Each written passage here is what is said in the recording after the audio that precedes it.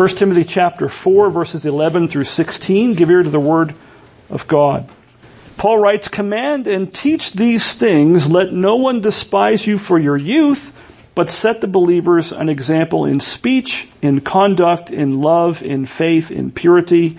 Until I come, devote yourself to the public reading of Scripture, to exhortation, to teaching. Do not neglect the gift you have, which was given you by prophecy when the council of elders laid their hands on you. Practice these things, immerse yourself in them, so that all may see your progress. Keep a close watch on yourself and on the teaching. Persist in this, for by so doing, you will save both yourself and your hearers."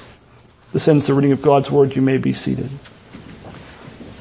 Well, we are coming to the end of chapter 4 here of 1 Timothy, this letter, one of the pastoral epistles, as they call them, where Paul is giving instructions. Paul the apostle, Timothy was kind of one of his young protege pastors, so he is leaving him in a position of responsibility. When Paul was away, Paul had to leave Ephesus for a time, and so he left Timothy there to kind of mind the fort, hold down the fort, mind the store, whatever phrase you want to use.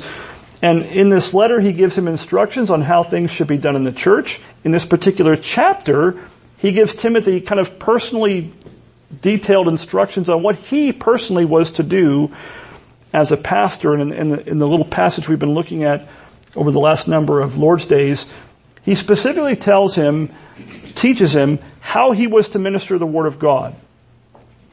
That's something that we all need to take to heart, those of us who are in ministry. And so he tells him what to do. And in chapter 4, verse 16, in a sense you could say he sums up everything that he said before in the passage by telling him to keep a close eye or a close watch on two things. And that is himself, his way of living, and his teaching, the doctrine that he taught. As we saw back in verse 12, a pastor or elder teaches not only through what he says, but remember he told Timothy to set the believers an example. So how he lives is also another way of teaching. And they both have to go together. So how a pastor or elder lives will either be in accordance with what he teaches, in accordance with the gospel of Christ, if he's walking in godliness, or it will be in some way contrary to it and in conflict with it. So you could say that in a sense, it's a scary thing for a pastor to think about, but how you live can undo what you say. You can say all the right things, but if you're doing something that contradicts it, it kind of undoes the message. And so Paul reminds Timothy of the seriousness of the charge of ministry he had been given in the gospel, in saying that if he keeps a close watch on himself and on his teaching, his doctrine, he says something kind of startling to our ears. He will save both himself and his hearers. I think what he's doing there is he's trying to impress upon Timothy how important, how serious this is. How serious his call to the ministry and his work he was called to is. Now this, as we're going to see, this is not Paul teaching some kind of works righteousness, some kind of works salvation. He's not literally telling Timothy, hey, do a good job and God will save you. He's not saying do a good job and you will literally save other people. Christ is the only Savior. Timothy is not being told that he is some kind of secondary Savior, but we'll see as we go on through this text this morning what that means. It's through the ministry of the gospel that our Lord Jesus Christ seeks and saves the lost. And so Paul is wanting Timothy to be careful that he be used by God, but used by Christ to be a part of that. Well, the first thing he tells Timothy to do in our text here is to keep a close watch on himself. To keep an eye on himself. Look at verse 16. He says it right in the first part of the passage. Keep a close watch on yourself and on the teaching. If we were writing this, and it's a good thing that we're not, if I was writing this, I would have said, keep a close eye on the doctrine. He does say that, but it's not the first thing he says. He says, keep a close eye or close watch on yourself. Now, you also might think that a pastor's main concern as a shepherd of God's flock would be to keep a close eye on the sheep. Now, Paul's not saying, hey, you're as a shepherd, you're to spend the whole time navel gazing.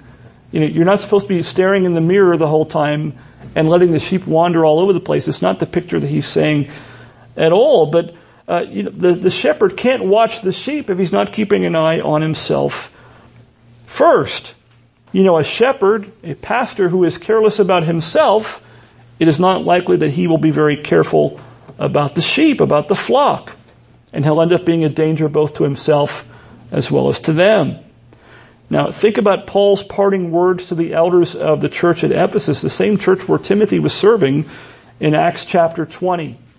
In Acts chapter 20, verse 28, he tells the elders of the church at Ephesus, he says, pay careful attention to yourselves. There it is again. He tells them to look out for themselves first. Pay careful attention to yourselves and to all the flock in which the Holy Spirit has made you overseers to care for the church of God which he obtained with his own blood. He reminds them, it's not your church. It's the flock of whom? It's God's church. It's God's flock which he purchased with his own blood. He obtained with his own blood. What does that teach you about Christ? He is God the Son. He is God incarnate who died to purchase the church with his own blood. But what does he tell the elders to do? He tells them, pay careful attention to yourselves and then to the flock as well. That, it's the same command as in our text, and frankly, it's the same order as what's found in our text. Pay attention to yourselves and then also to the flock. Pay attention to yourselves and also then the doctrine.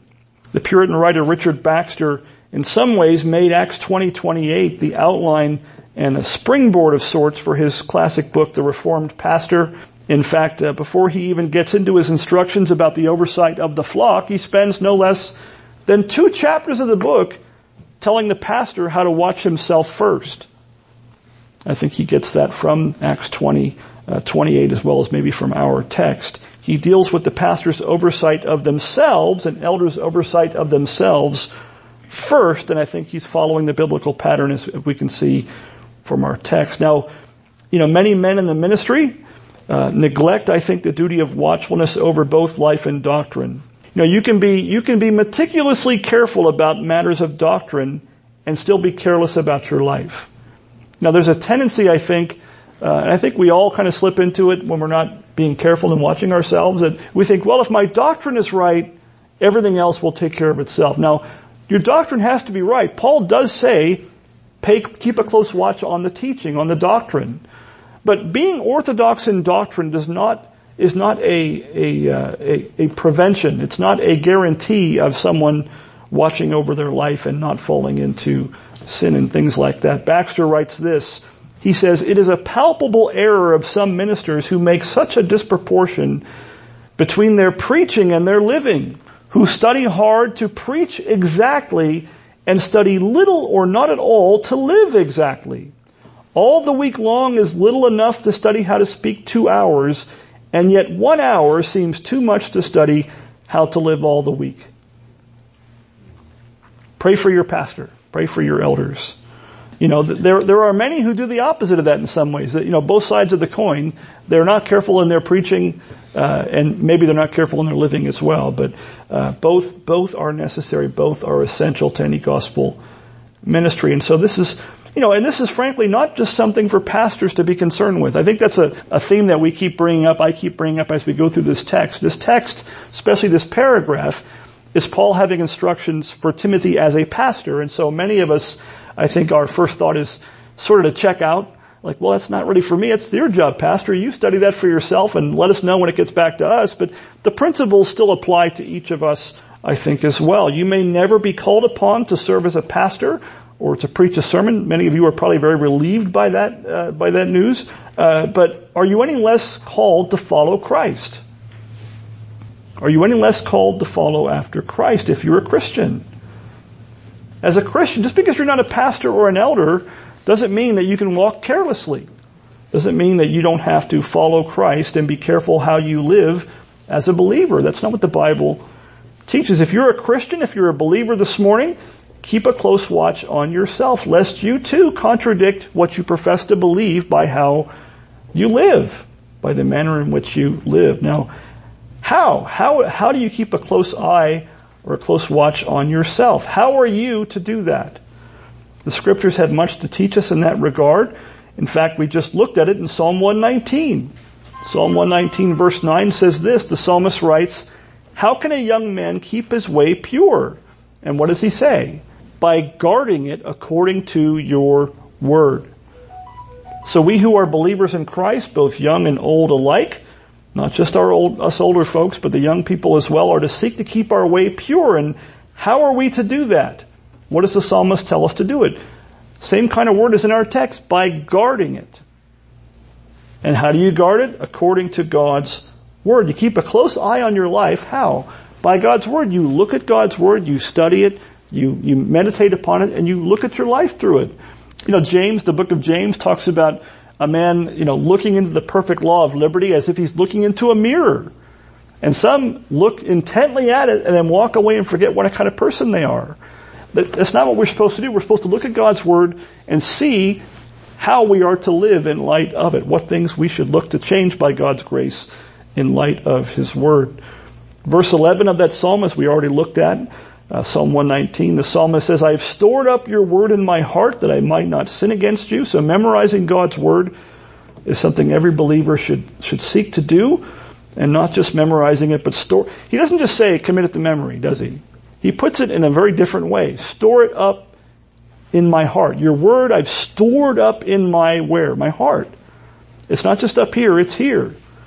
That takes meditation and thought and prayer. Proverbs 4:23 likewise admonishes us to keep your heart with all vigilance. Keep is another word for guard. Keep your heart with all vigilance. Why? For from it flow, can't say it, from it flow the springs of life, or the issues of life. Everything in your life starts here. And so the word of God is to influence your heart. Guard your heart and mind by God's word, for from the heart flows everything else. Everything you say, everything you do flows from the heart. Out of the overflow of the heart, the mouth speaks. Your mouth, my mouth, is a barometer or an indicator of our hearts. What we say and how we live shows what's in our hearts. What if you're not a believer in Christ? What if you're here this morning and you don't know the Lord by faith and you're still in your sins? What are you to do? Your greatest need then is not to keep your way pure or even to keep your heart. You need to be cleansed from sin in both heart and life, and to be reconciled to God by the blood of Christ. Your dead heart of stone has to be we need a new heart, a heart transplant, so to speak. The book of Ezekiel talks about God taking our dead hearts of stone and replacing it with a heart of flesh, and even writing God's law on your heart when you turn to the Lord by faith. God alone can do that. No dead sinner can make themselves alive or replace their own heart. Only God can do that. Only God alone saves sinners through the death of his Son, the Lord Jesus Christ. Turn from your sins if you don't know the Lord, and turn to Christ by faith, and you will be saved. And then, only then, out of gratitude for God's grace in your salvation from sin, then you'll be able to start living and walking in newness of life the rest of your days by the power of the Holy Spirit. And then you will be renewed in the inner person according to the likeness of Christ, and learn to keep your way pure according to guarding it by the word of God. That brings us to the second thing that Paul admonishes young Timothy to do, which is to keep a close eye, not on just himself, but also on the teaching. As we've seen before, both of these things are essential. Both his life and his teaching were essential and critically important. Now, a pastor has to keep a close watch on himself, on his way of life, but he also must make it his aim to keep a close eye on the teaching or the doctrine that he believes and teaches and preaches.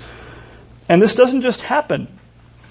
It's easy to think, well, you've studied enough theology books, you've graduated from seminary, therefore the doctrine will just kind of take care of itself. It doesn't actually work that way. Our doctrine must be grounded in the Word of God, it must be guided by the Word of God, and it must be guarded by the Word of God and measured against it. There has to be a constant, ongoing, and even a persevered in, according to Paul's words here in our text, a persevered in watchfulness over our doctrine.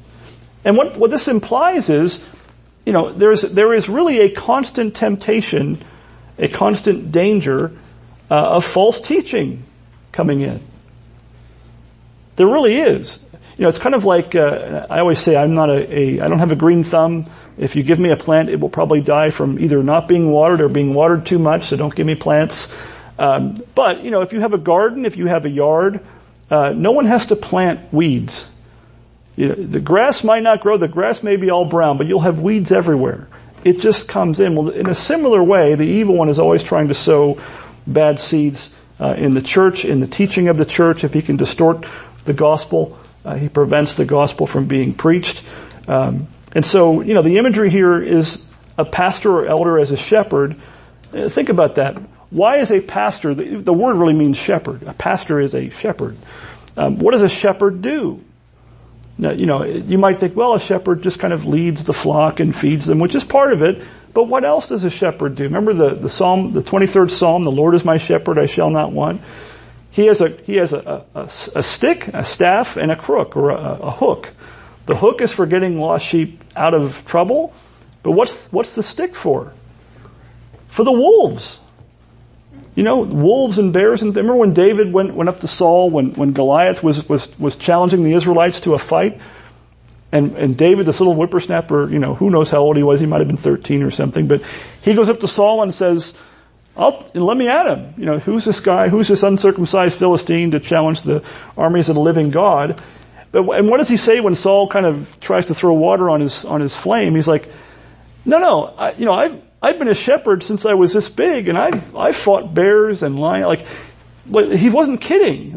He's fought off he's chased them away when they tried to attack the flock. Well, that's the picture in many ways of the work of a pastor or shepherd.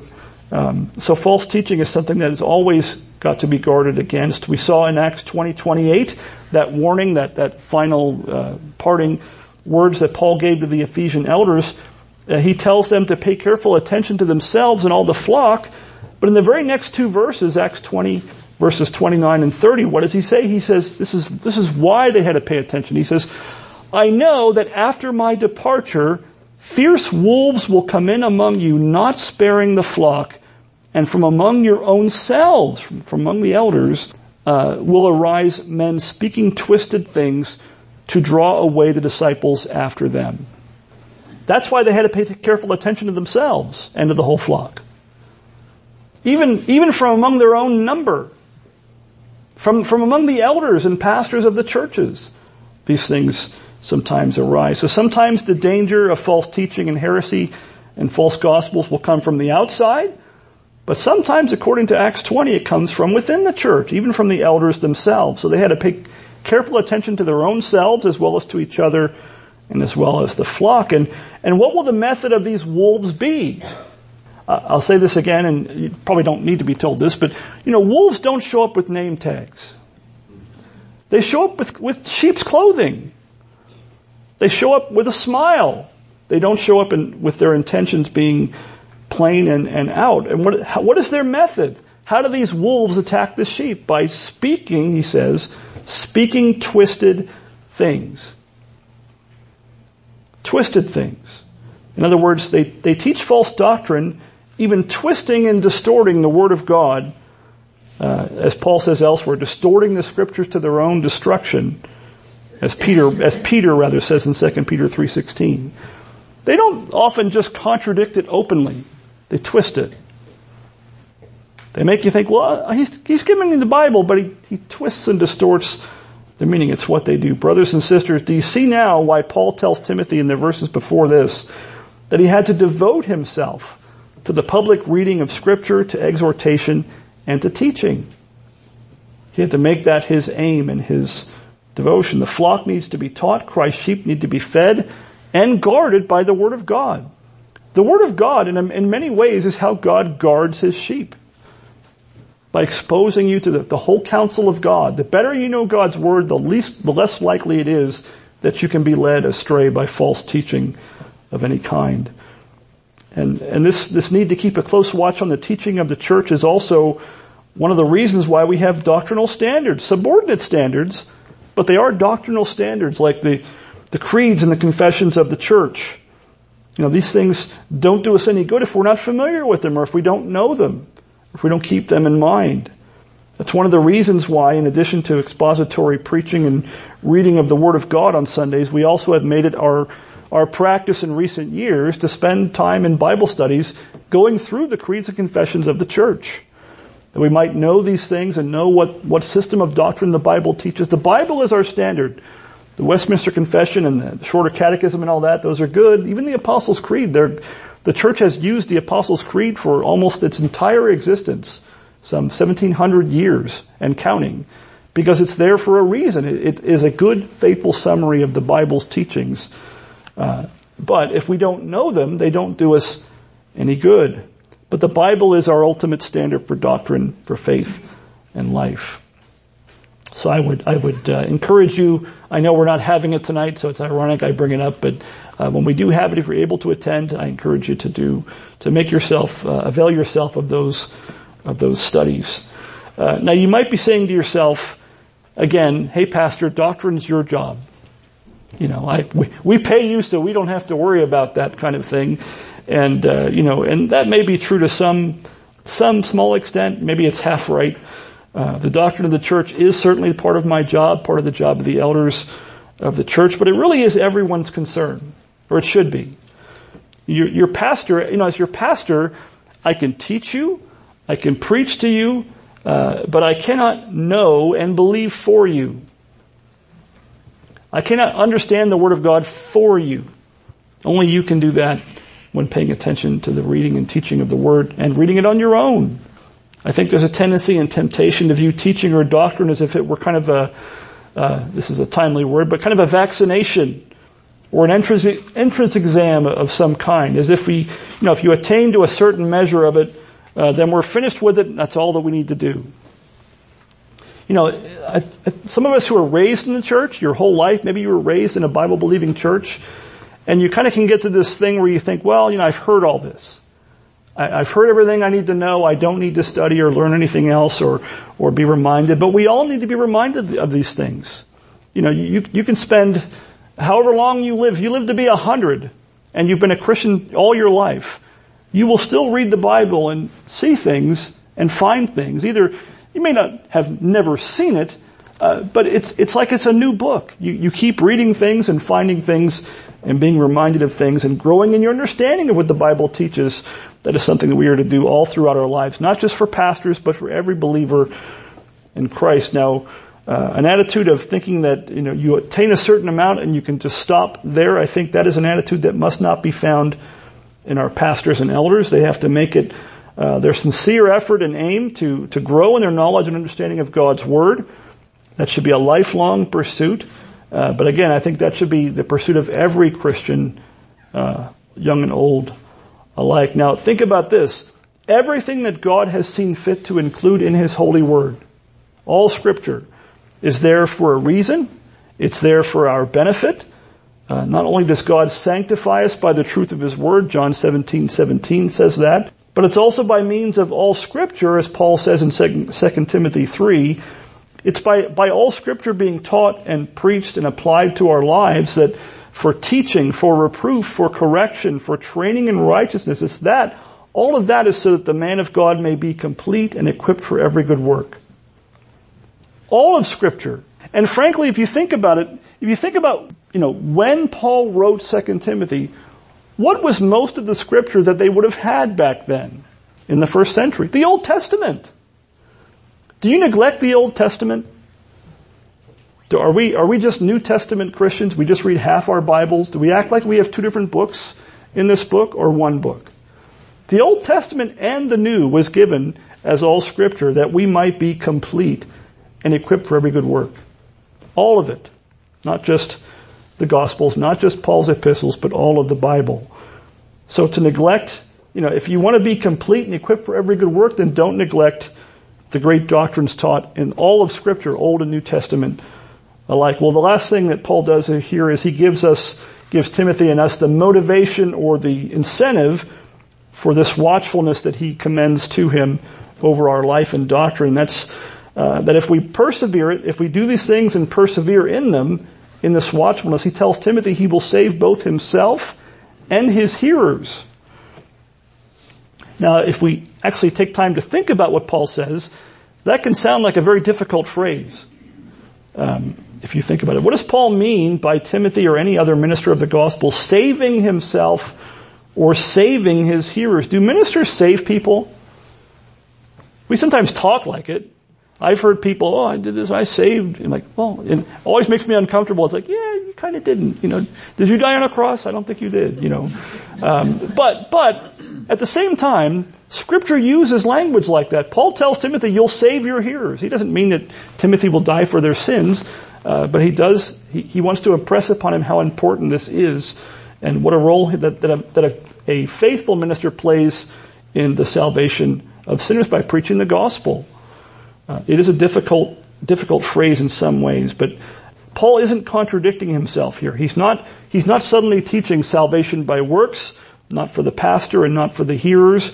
Paul himself says elsewhere in Ephesians 2 verses 8 to 10, he says, "For by grace you have been saved through faith, and this is not your own doing, it is the gift of God, not a result of works, so that no one may boast. For we are his workmanship, created in Christ Jesus for good works, which God prepared beforehand that we should walk in them." So, to make sure that Paul, we are clear on what Paul is and is not saying, salvation from sin is by grace alone, through faith alone, in Christ alone, period, exclamation point. There is no other way of salvation than that. Even the good works, according to Paul in Ephesians 2, even the good works that you do in following Christ and serving him, were prepared beforehand by God that you should walk in them. You don't even get the credit, so to speak, for that. God prepared that for you in advance. And then he even says, we are his workmanship, created in Christ Jesus. Even the fact that you're a Christian is a miracle of God, because you are a new creation in Christ if you're a Christian. You are his workmanship. The old saying we joked around about from a few years ago from our president, you didn't build that? Well, you didn't build that. He did. He made you a new creation and even put those works prepared beforehand for you to walk in them. And so you're not saved by works, but you are saved for them. You're not saved by works, but you are saved for good works, that you might walk in them. And if you're in Christ by faith, you are a new creation and are to walk in newness of life. But what does Paul mean in our text by saving himself and saving his hearers? John Calvin explains it well. He says, nor should it seem strange that Paul ascribes to Timothy the work of saving the church. For all that are won for God are saved, and it is by the preaching of the gospel that we are gathered to Christ. It is indeed true that it is God alone who saves, and not even the smallest part of his glory can be rightly transferred to men. But God's glory is in no way diminished by his using the labor of men in bestowing salvation. What he means by that is he uses people, crooked sticks to draw straight lines, to preach the gospel. How shall they hear if they don't hear a preacher? And how shall they preach if they're not sent? Romans 10. Everyone that's ever believed the gospel heard it from a human preacher. That's the point. Heard it from someone who preached the gospel to them. That is what Calvin is saying. That's what Paul is saying. And so, Paul uses similar language elsewhere, doesn't he? The Bible has this funny way of saying things in ways that make us uncomfortable. And the solution is not to explain them away or not use the language. The right thing to do is to take Scripture at its face and understand rightly what it is and is not saying. Paul uses the same kind of language a number of other places. Here's a couple of them. 1 Corinthians 9:22, he says, "To the weak I became weak, that I might win the weak. I have become all things to all people," here it is, "that by all means I might save some." Paul's not saying he's the Savior, but he is talking about how God would use him to save sinners through the gospel. Romans 11, verses 13 to 14.